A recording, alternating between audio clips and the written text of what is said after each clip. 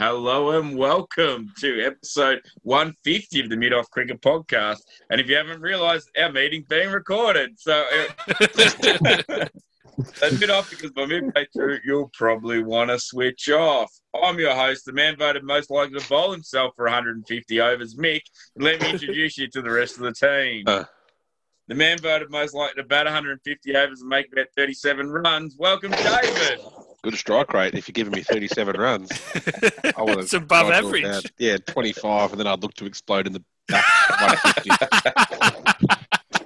150. Wickets in handball. That's what you need. Next up is the man voted most likely to drop 150 catches. Welcome, Alex. Right, well, that's me. Jeez. Christ. Harsh. Mate, you don't get a nickname, Buckets Malloy, if you drop a catch. Let me tell you that. And lastly, voted the man most likely to run 150 k's through the bush holding a compass. Welcome, Roscoe. Now, that sounds nerdy, Mick, but have I told you that you can also do orienteering with a radio mast and you hold your radio mast to find the signal? Even better. Bullshit. Not bullshit. My God. Imagine watching that. You just go for a bushwalk.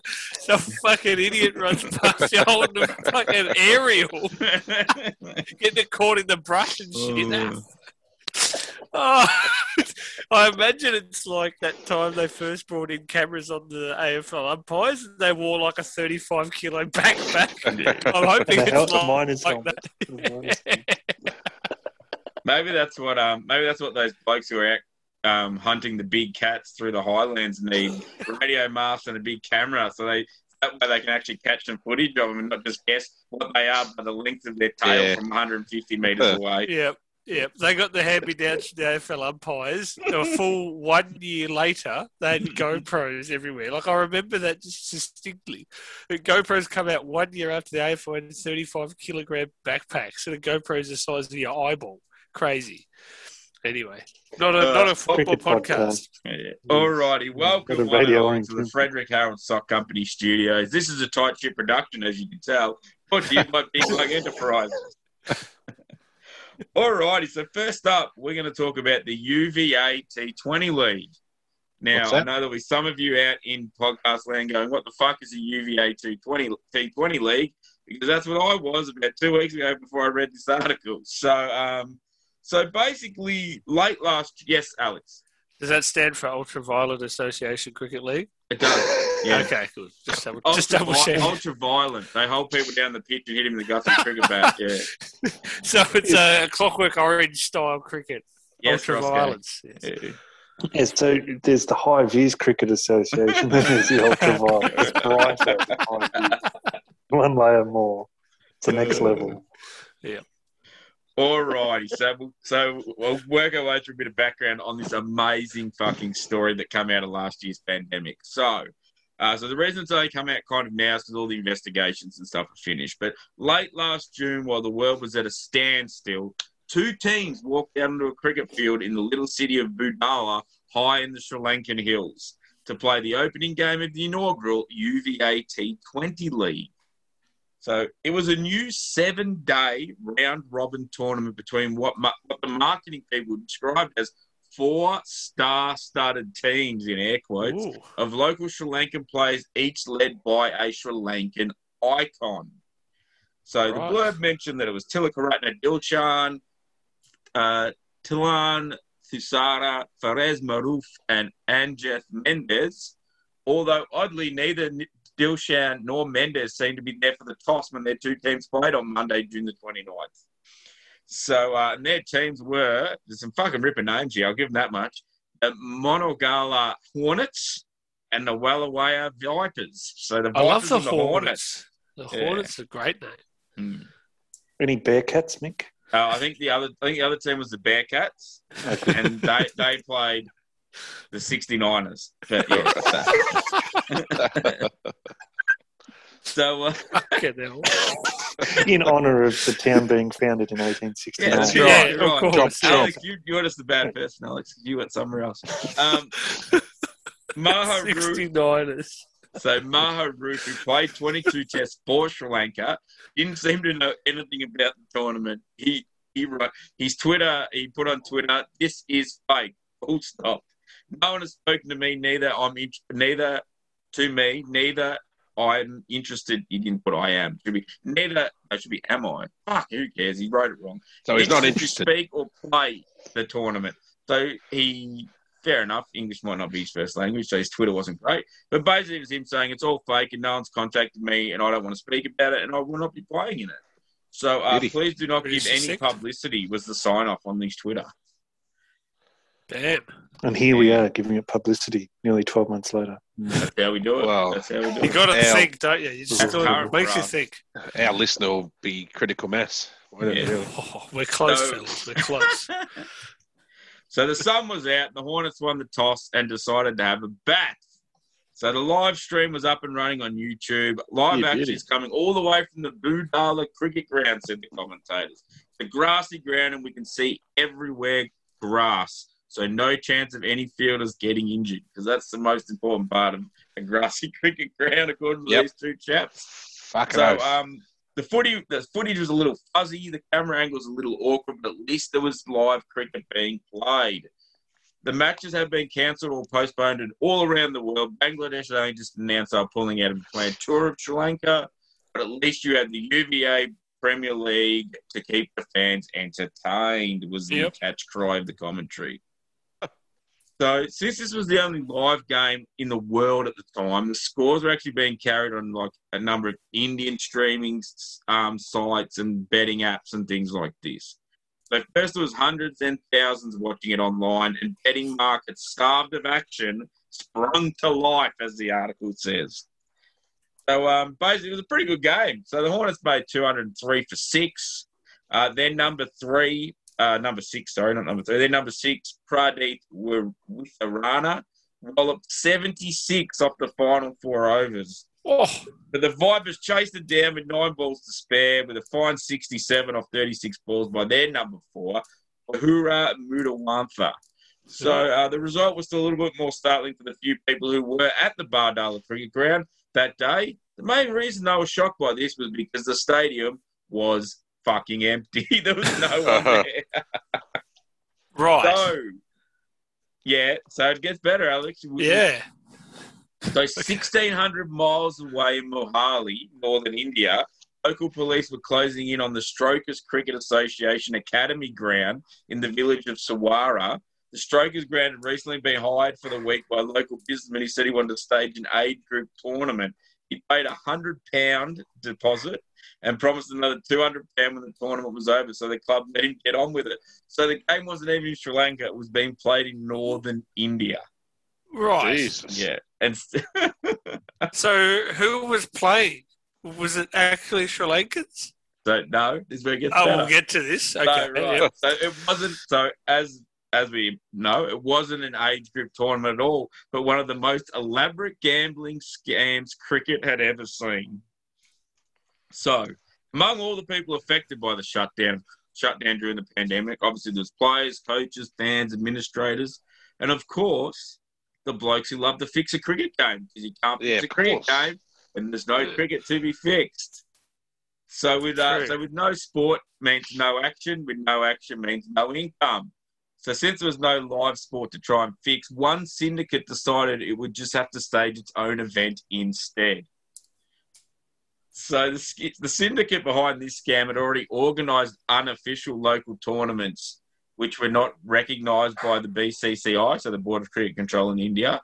But it got around that problem in the past by setting up its own organisation called the Cricket Council of India, with a strikingly similar logo to the BCCI. Right. They Fucking basically go hell. with this, on all this documentation with this like logo that people just go, oh, that's the BCCI logo, It's and like just stage tournaments and unofficial shit. it's like when the cop in a show gets his badge and gun taken off him and he just flashes the fake badge. Yeah. Fucking crazy. It's Christ. like an Aldi brand BCCI. So what these guys did was they recruited 20 or 30 unknown and unregistered players from throughout northern India and gave them all Sri Lankan pseudonyms. Fucking basically made fake Sri Lankan cricketers. So when the police finally got inside the stadium in northern India, they found the syndicate had even put up a series of fake advertising hoardings featuring well-known Sri Lankan companies, just to give it a little bit more authenticity as well. Jesus.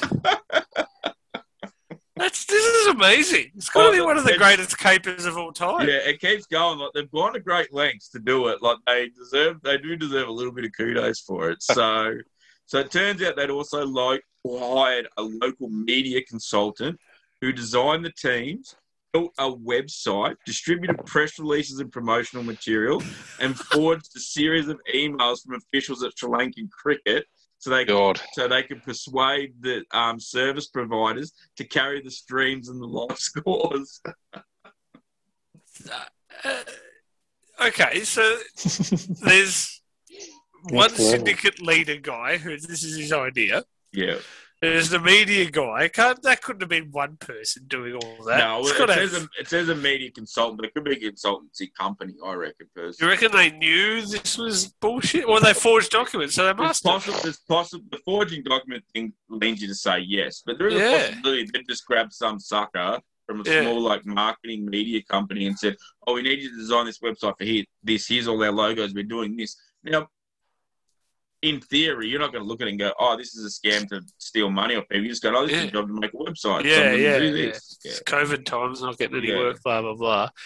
Okay, so there's that, but then there's the players. Yeah. They must have known it's bullshit because they're like, so they're all unregistered. You've got a new name now. Yeah, so I'd say they're blokes who, because, from what I understand from talking to Indian players that have played in their club in the past, they don't have cricket in India the way we have cricket in Australia. So guys like us don't get to play cricket because we're not good enough to play first-class cricket. It's pretty much... So, the type of cricket we play, which we class as park cricket, they don't really have that in India. So what they've done is they've gone and found 20 or 30 park cricketers. Right. And gone, right, here's a little bit of money, which, they probably need because they probably don't have, too much going on. Here's a little bit of money, and your name's now, Mutaya Vas, and you're Chaminda Muralitharan, and off you fucking go. Fucking hell. Yeah. So they also ordered boxes of brand new, they designed kits, so they got full kits with fake logos and sponsors on them as well to make it look even better. They leased a internet connection for the stream. They set up 3 cameras on a 5-second delay and went out and got 2 commentators who they roped in and didn't tell them it was a scam, so the commentators thought it was legit as well. Oh. They don't say who the commentators were, so they're probably, lesser known type chaps as well. Yeah. But so they went through all of this just so they could create a betting market pretending it was in Sri Lanka, was what one of the investigators said. The market they then manipulated by giving instructions to the players to fix the game. There's the kicker. Amazing. Yeah. All this stuff just to bet. Other people were betting on marble races. That's how they made their money, is betting agencies during COVID. These guys fucking hired a ground. And, I googled Badula, Sri Lanka, Mick, and 2 things of interest popped up. One, it's a strikingly good-looking part of the world. And there's some waterfalls and all that sort of shit. But one of the things that did get me was there's a place called the Crown Resort in Badula, Sri Lanka. Ooh, and it has a very, very similar logo to the Crown Casino. So might put them on the map. And, Mr. Packer might be going over there going, I'll have some money, please, boys. I think he's got enough fucking strife at the moment.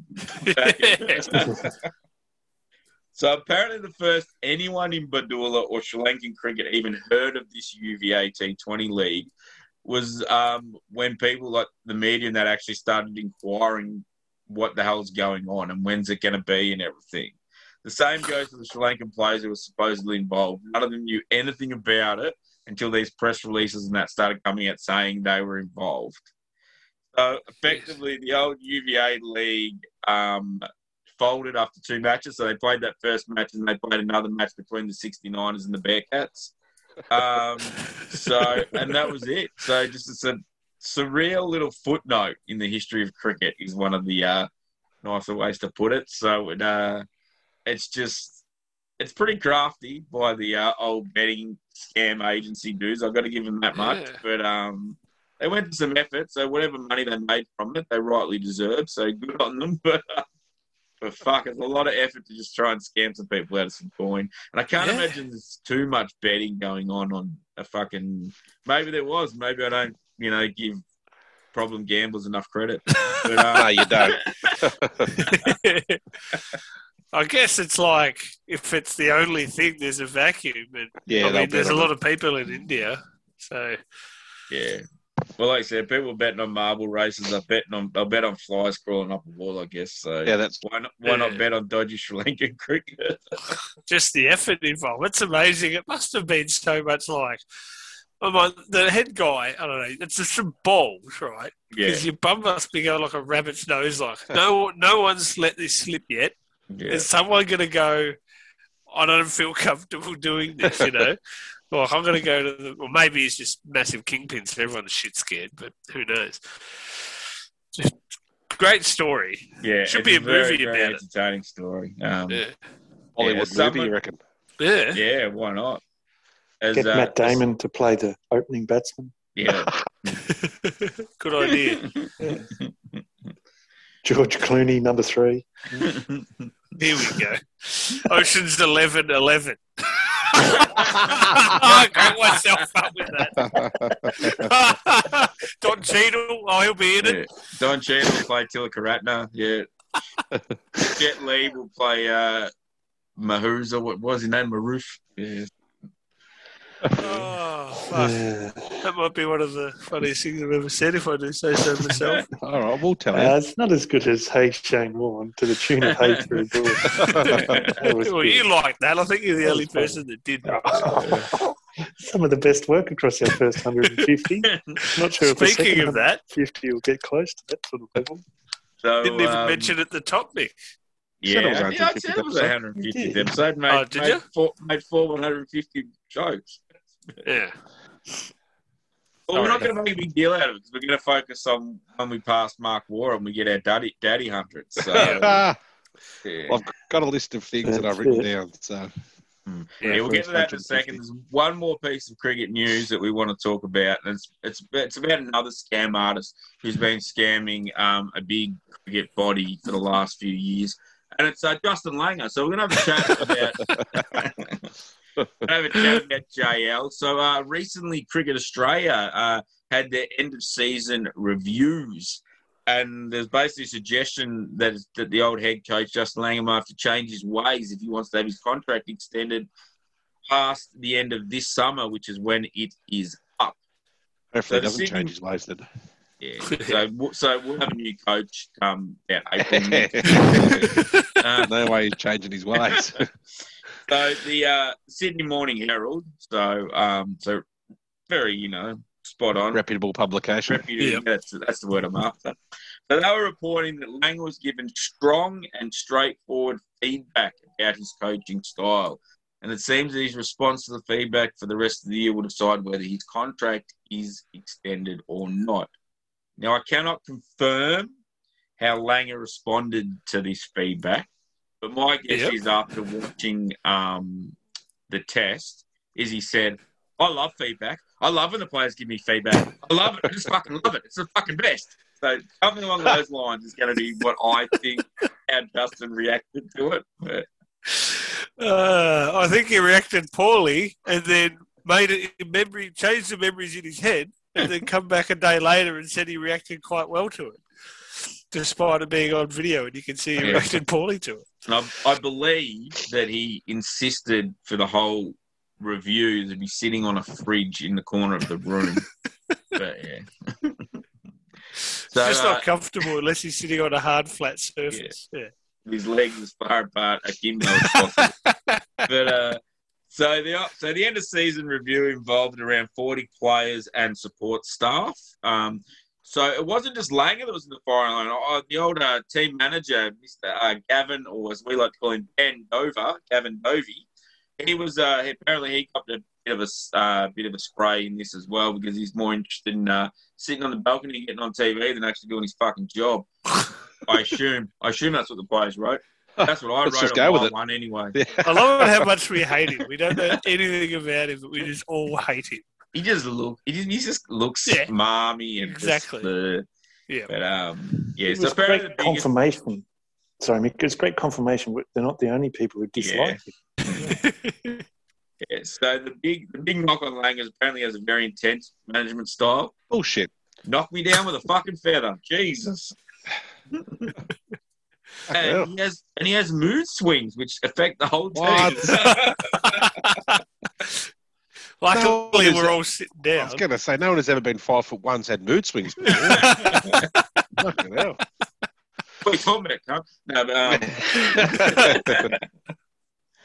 No, so the word is apparently this wasn't the only review that was done. There was a second review done by Tim Ford, who is, according to this article I read, a leadership consultant. So good on you, Tim.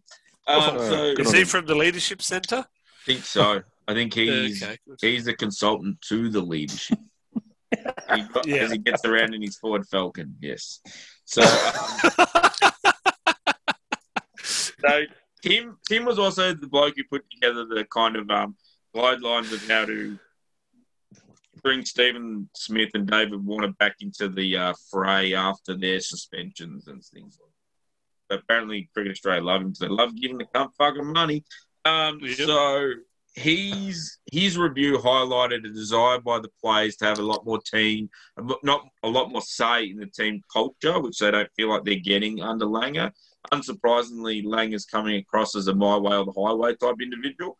I wouldn't read about it. And I thought the players want to have more tea in their break. Yeah.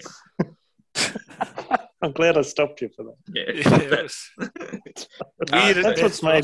That's what's made these episodes so good. Interruptions like that. We'll look back fondly and think the first 150, that's what the cornerstone of our podcast. Good interrupting. It's our brand, so there's no point changing it now. So, but yeah, so apparently they want to have more say over the culture of the team and the team values because apparently Langer said all of that in 2018, and it's basically, yeah, like we said, it doesn't seem to shift away from what Langer's beliefs are. So the article also reported the second review wasn't as strong in its response to Langer's leadership. So but one thing it didn't state about the second review, which I would like to know, the first review was anonymous. So when it's anonymous, people tend to be a lot more stick the boots in. Right, and like to stick the boots in when they do things like that. In a situation like this, I wonder whether the second one wasn't anonymous, which is why it may not be as harsh. Yes, Alexander. They needed to parachute Usman in, I think, for the second one, because I don't think it'd matter whether he was anonymous or not. He'd just fucking say how he feels. Did it on camera. They could broadcast Usman live across every network in Australia and he'd still say what he thinks of it. I love Usman. I love feedback. It's just about popping out of his head. Vein fucking going into his head. You can hear his heartbeat through the fucking camera. He looks like Judge Doom at the end of Roger Rabbit with his eyes fucking beating out of his fucking head.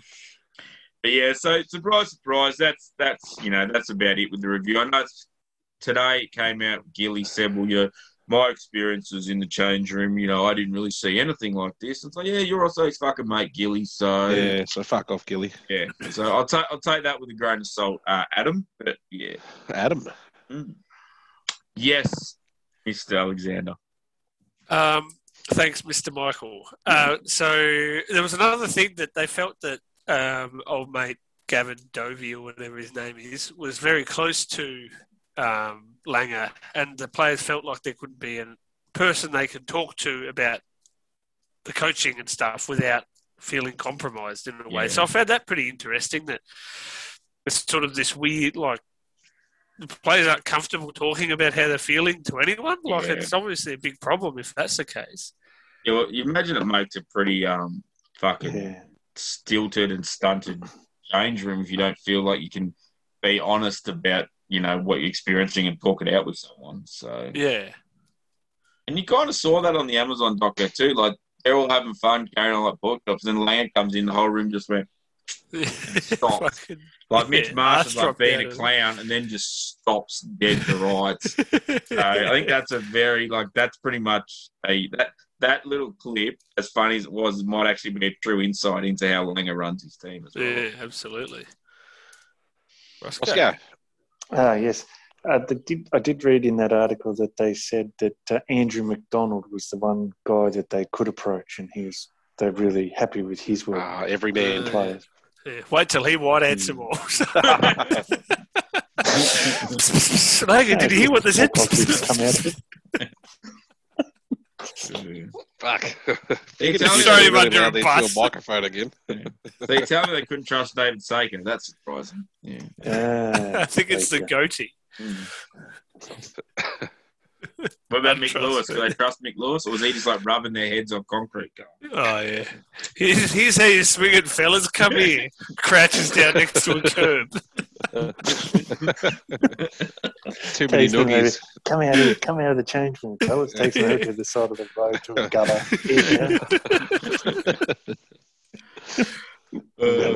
Has them installed in the nets, gutters, top of the mark. Yeah. Run up. The gutter.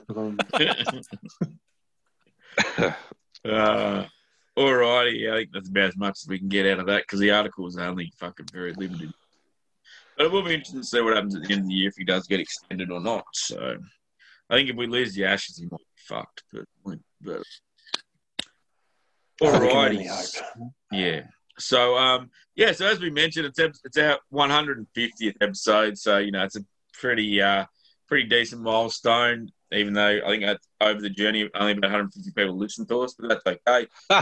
So I thought we'd take this opportunity. We're going to spend a good chunk of the podcast just reminiscing about what we enjoyed about our first 150 episodes. Nothing. I've got a few notes here, and unsurprisingly, most of my notes are about shit I did. So good on you. But I did have to say, I think a lot of the shit I really remember is from the really, really early episodes. Like going to Sunbury, that was a fucking experience in itself. Like recording in the pub in Sunbury under the shadow of the Splayed Stumps clock, as there's like stealing fucking cutlery and fucking salt shakers. Salt shakers. Fuck's sake. Salt's expensive. Come on. It was fucking 50 or something, wasn't he, that guy? Oh, yeah, at least. And the long-suffering wife or something was like, I'm sorry about him. Yeah. Kleptomania. Well, one of my favourite ones was the first episode, which was 3 hours long and shit. Hey, it was 90 minutes, of which 45 minutes was us reading out Matador Cup squad. That's our bread and butter. That just felt like 3 hours. Set the standard right early. It was and that shit. They've knocked that pub down. You mean they've knocked down the plaque? First episode recorded by Mid-Off Cricket Podcast was recorded here. Little tiny plaque in the on the first table. episode, we also had a long rambling discussion about how the Premier had called for public holidays so Premier Cricket could start on a Friday. Yes. And there's going to be displays at the MCG of scoring and how to signal a four and things like that. And the long and not very interesting history of the Kingston Hawks. Oh, that's right. Premier Cricket Club. The Mighty Flying Hawks. I do remember from the first episode as well.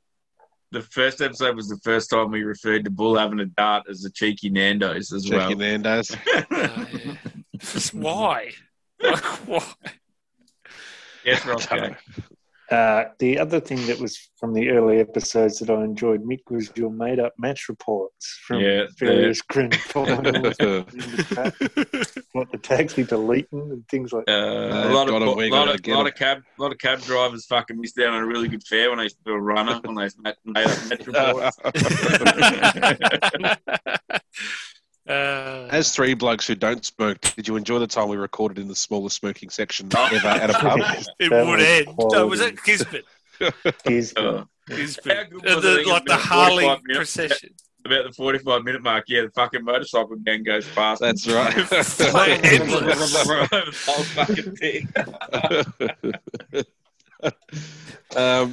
Recording an episode where we couldn't hear Mick, or we could only hear Mick. I can't remember which way it was. Yes, I had that on my list, the missing episode, where we can only hear Mick talk and or breathe, because his microphone picked up everything.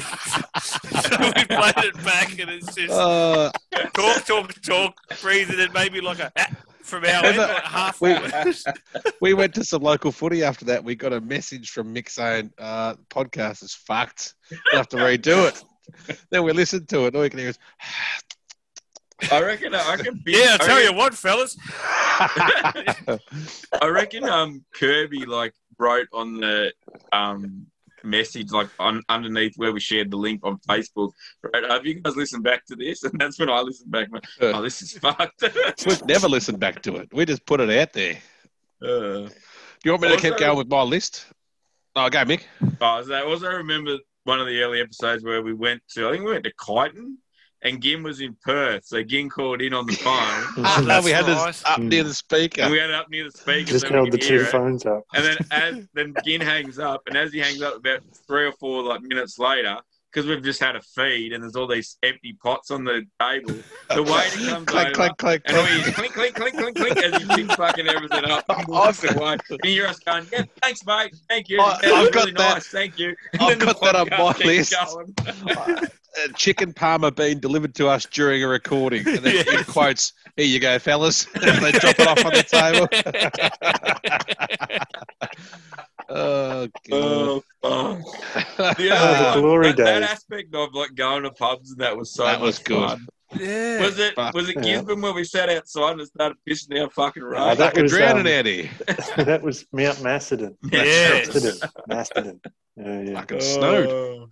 Yes, we did all those towns between Kyneton and Sunbury, didn't we? Yeah.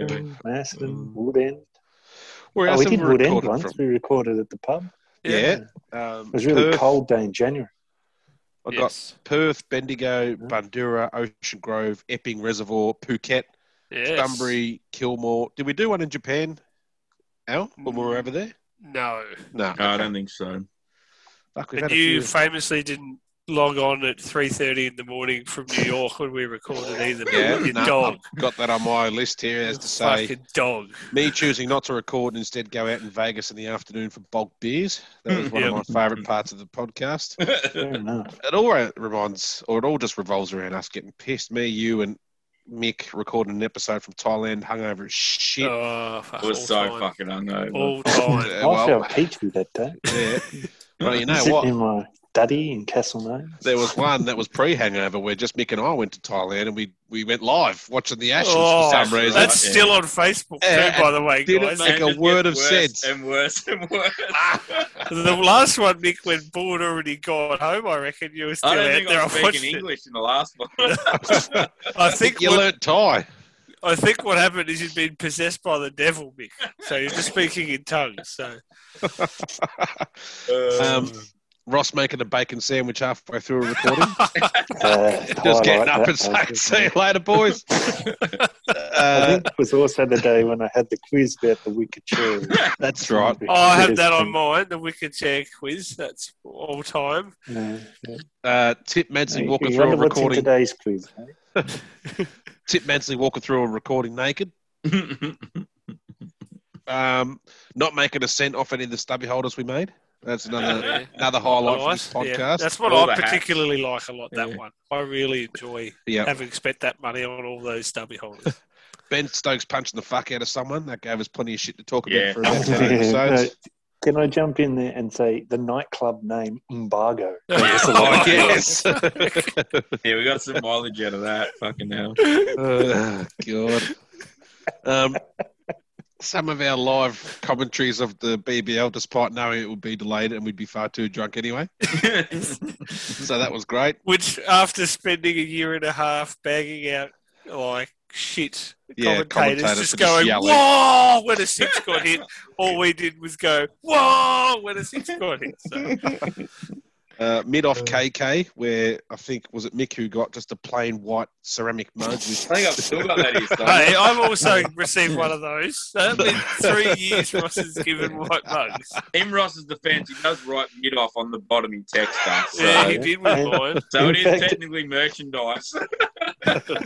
He gave that one back to me, I'm pretty sure. Yeah, I think I did actually. I think I gave it back at some point because I'm looking. It's not where it used to be, so I think I did give it back. I kept the card. I kept the Kangaroo cricket cards that were inside it because that was a fucking great part of it. They're quality. Can we all agree Ross is the worst KKer in this podcast? Didn't he give you your own Pfeiffer ball? Fucking KK. Yeah. He gave Alex his own Pfeiffer ball, I think. I think I didn't have anything planned, so I gave Ross the Pfeiffer ball, which then he gave back to me after the podcast. Apologies, Ross. That's character assassination. Slander. And Ross singing. That's the last thing on my list. I don't get a mention out of singing. I've done a fair share of my singing. In the corner with Alex. Obviously, that's my favourite part of the podcast. Is the corner with Alex days. Yeah. One of the ones I do really enjoy and enjoyed and really remember fondly was when I was doing Inside Clubland and we talked about presentation nights and then talked about all the bad catering we'd had at our local club presentation nights over the journey. Fucking bolognese pancakes and fucking hell. Don't forget the mushroom cream sauce pancakes for entree before just warming up for a nice mate of pancakes. We did presentation night jokes for at least 2, if not 3 consecutive years. Yeah. I reckon we rewound the presentation night one a couple of times. Someone getting a Pfeiffer and cracking the shits because it wasn't the same ball that they used the trophy. Tearing it out of the trophy, throwing it on the table. The ball's in my bag. You're doing it again. Talk about like storming out because they fucking thought they'd won the fucking bowling average and didn't win it, and then fucking never come back to the club. Pouting. I particularly enjoyed the leading teams segments we used to do on every milestone. They were quite hurtful, I will say, but overall the episodes were quite good, I thought, content-wise. Happy to sacrifice my mental well-being for the listeners. You had to go last most of the time. That was the hard bit. With the recording is not enough shovels being dragged around while we record. Another favourite. 1, 2, 3. We had to do that for the first 75 episodes. We've come a long way. Recording fucking on our phones in 4 separate locations and sending whatever fucking the file fucking files to Ross so we could then spend another hour trying to align them all. And we all gave him shit about being hosts. And then I put them on with a little bit of music to finish with. And one of our listeners asked whether they wanted the outro music back. The best part of the fucking thing. I encourage them to go back to an early episode, record it on your phone, just play it at the end yourself, because I'm not fucking doing that. We worked out that if we paid $50 each, we could just record from one spot and it's all good. The evolution of recording is probably good. We tried everything. That's until right. Fucking COVID hit. Was it before COVID? We tried Discord. We tried everything. Yeah. I reckon Skype. Zoom was around the time COVID hit. That's when we went, this is and it just fucking worked. Yeah. Like, fuck me. What's wrong with the world? Oh, right language, Alex. Fucking hell. And Zoom seemed to, apart from a few instances, Zoom seems to deal with bad internet the best. Because Skype was the fucking worst for that. Yeah. Oh, horrible. Ross cracking the shits. Turn your fucking cameras off. The Skype's not working. It's your fucking potato internet, fucking loser. You fucking loser. You've only just got fucking like a landline internet, right? You've only just got Wi. It's not hotspot to your phone anymore, right? Like we've been doing this for fucking 300 Don't call weeks. my landline while I'm recording. Booting up the fuck. I don't have two phone lines here. We're not fucking millionaires. What else is on your list? Fuck. Well, no, I've got so, like I said, mine are all personal highlights. I wrote the Sean Tate diaries. I really enjoyed pretending that I was a young Sean Tate and meeting Big Dumb Pato. That was fucking fun. I like chucking rocks. Yeah. Chucking rocks. Oh, God. I'm a particular big fan of Ross's over 40 11 that contained a person who was under 40. Out of 300 years of cricket to choose from. Couldn't find 11 blokes. Fucking over 40. Don Breadman is also one of the fucking hardest I've laughed. Well, there was the past for 11, Don Breadman. Past 11 was good, okay. Spaghetti number 2 coming in at number 10. I do remember in one of the early episodes, we were talking about Glenn Maxwell, and I said, what was my line?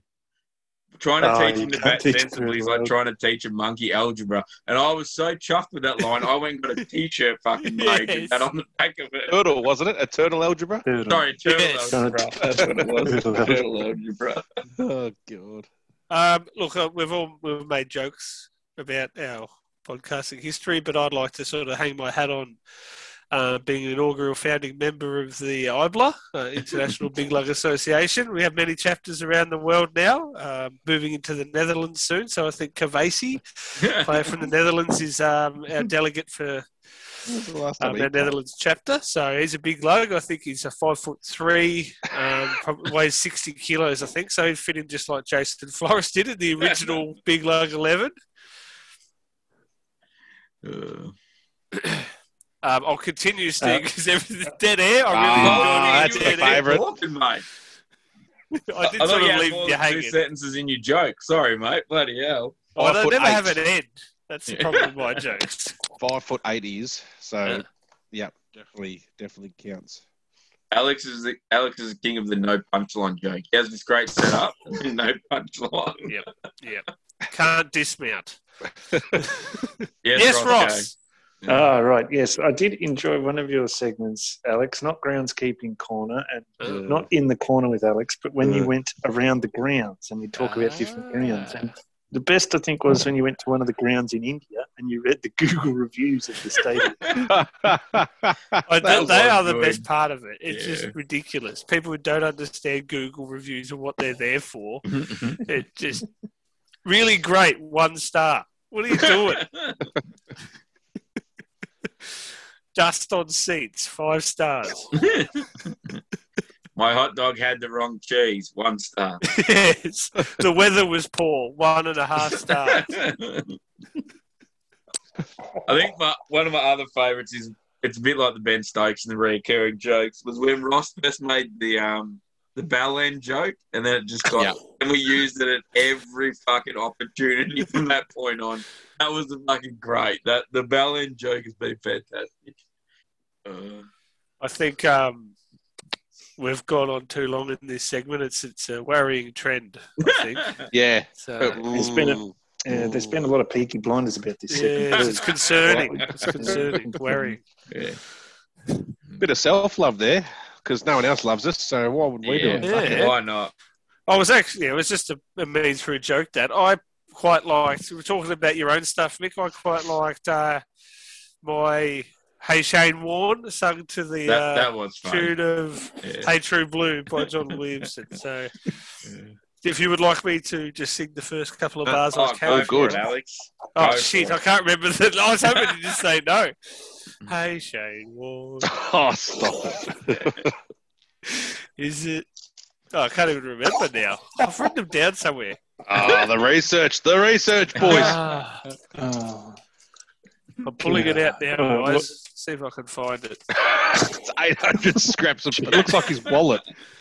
Animals on the cricket field. Here's one of my great memories. Do you remember that? Dogs on cricket fields, apparently. There was a bee swarm. We're actually recording, Alex. Yeah. This is not the production meeting. That was last Friday.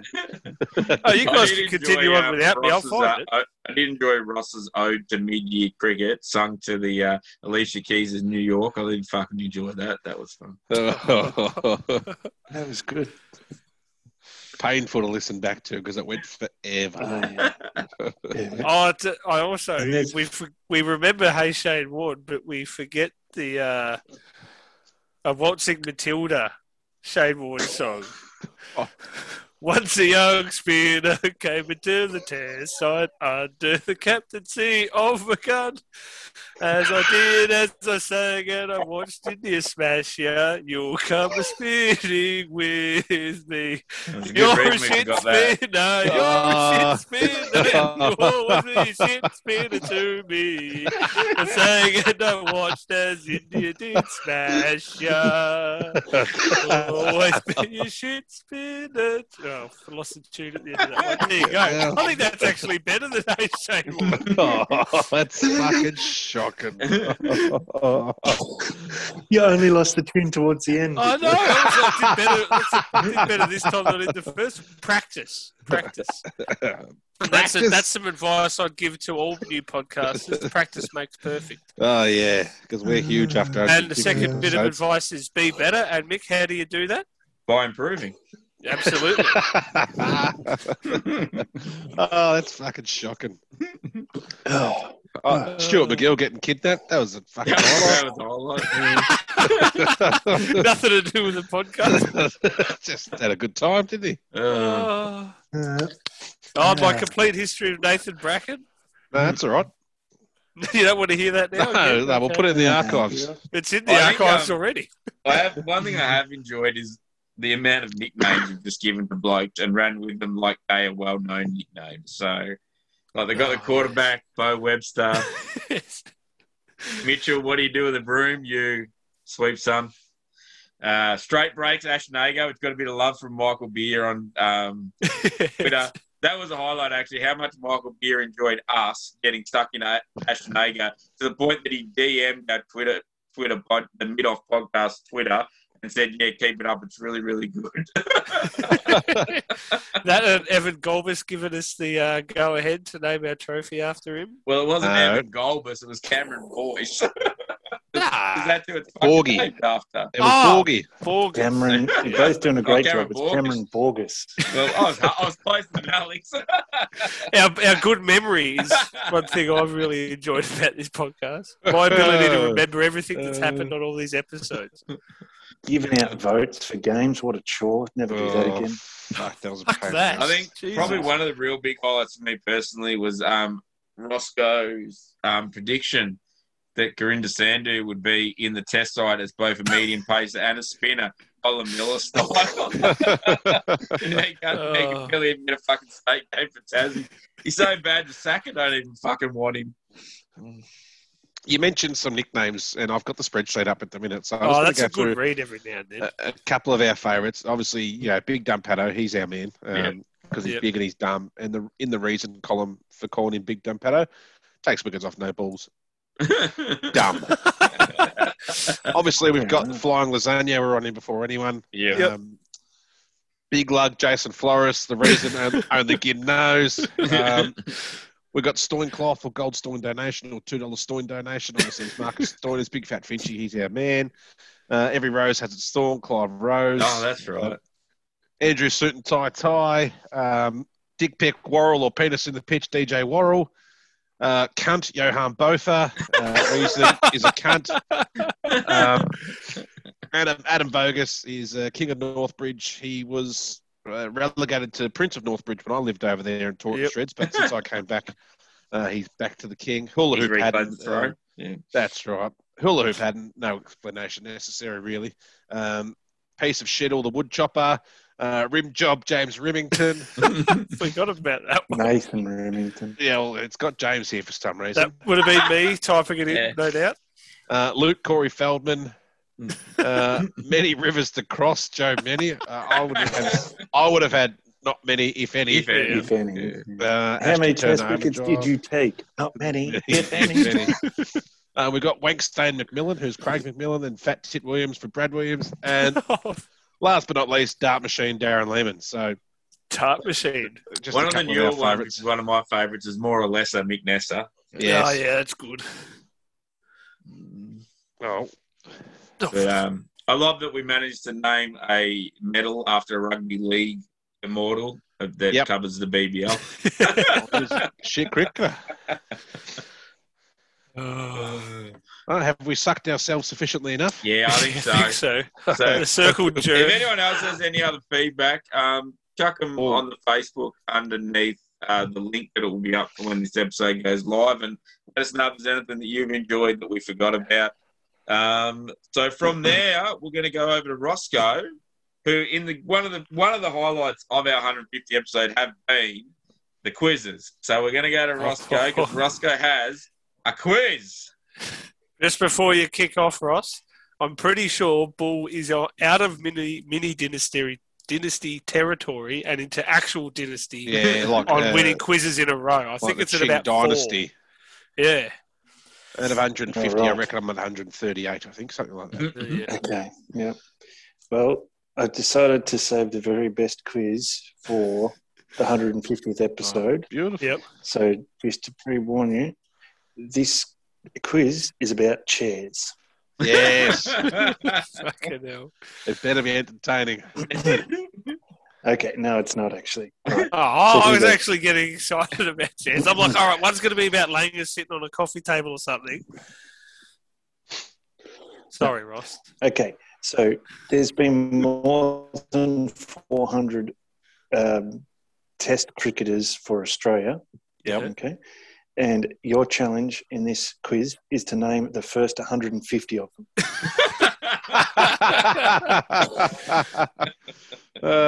Fucking hell. Richie Benno. Okay. It's actually not that. Here's the real quiz. Okay. You'll be excited twice. Dave Warner has opened the batting in Test cricket for Australia for 8 years. It's 9 years since he started, but he had a 12-month sabbatical. Oh, why? For reasons best known to himself. Yeah. And in that time, he's had 12 opening partners. Okay, and so the challenge is for you to name them, and we'll go Alex, then David, then Mick. So Alex, over to you, first of all. First shot at it. Burns. Yes, Joe Burns. All right. David. Chris Rogers. Yes. Mick. My man, Marcus Harris. Yes. Back to you, Alex. I'll say Maxwell. Yes, Glenn Maxwell. Only played one test with him opening. So that was Alex. Okay, on to David. I'm going to say Uzi. Was McQuadra one test as well? No, very good. Get some of the hard ones. Mick. Watto. Yeah. Yes, one test as well. Wow, good get. Oh, only one. Oh, wow. Yeah. Ed Cowan. Yes, very good. Cameron Bancroft. Yep, Bancroft. Oh, fuck, I forgot about that cunt. So what have we got? 4 left. Mick.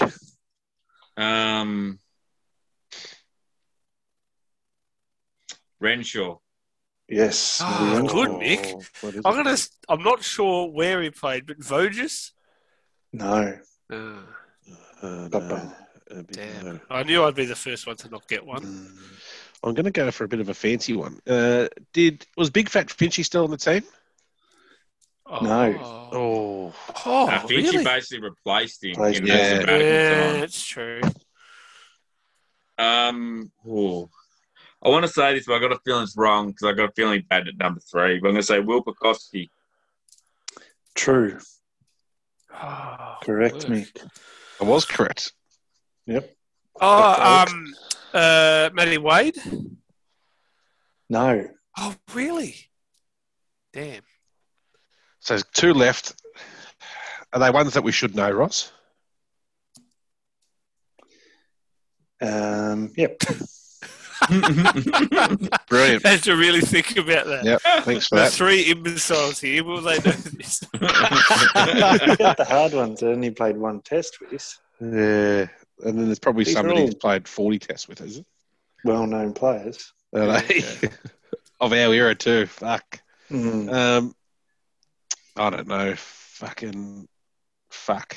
I'm trying to think of openers who's statesides, but they don't all open. That's the Almost problem. watching the dynasty crumble in front of his eyes. I'm just going to go with like Travis Head or something like ridiculous.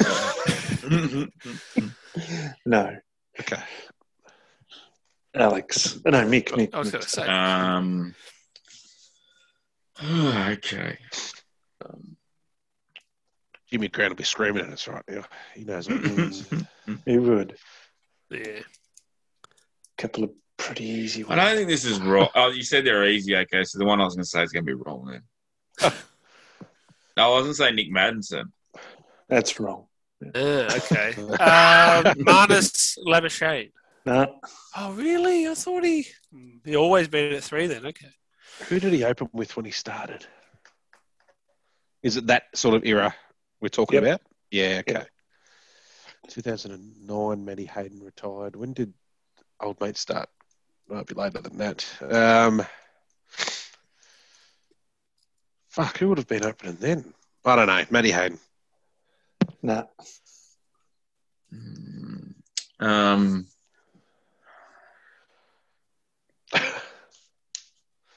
This is a good quiz, Ross. It's a winner. It is, mate. Yeah, you're really excited about it too. So it really gets us going.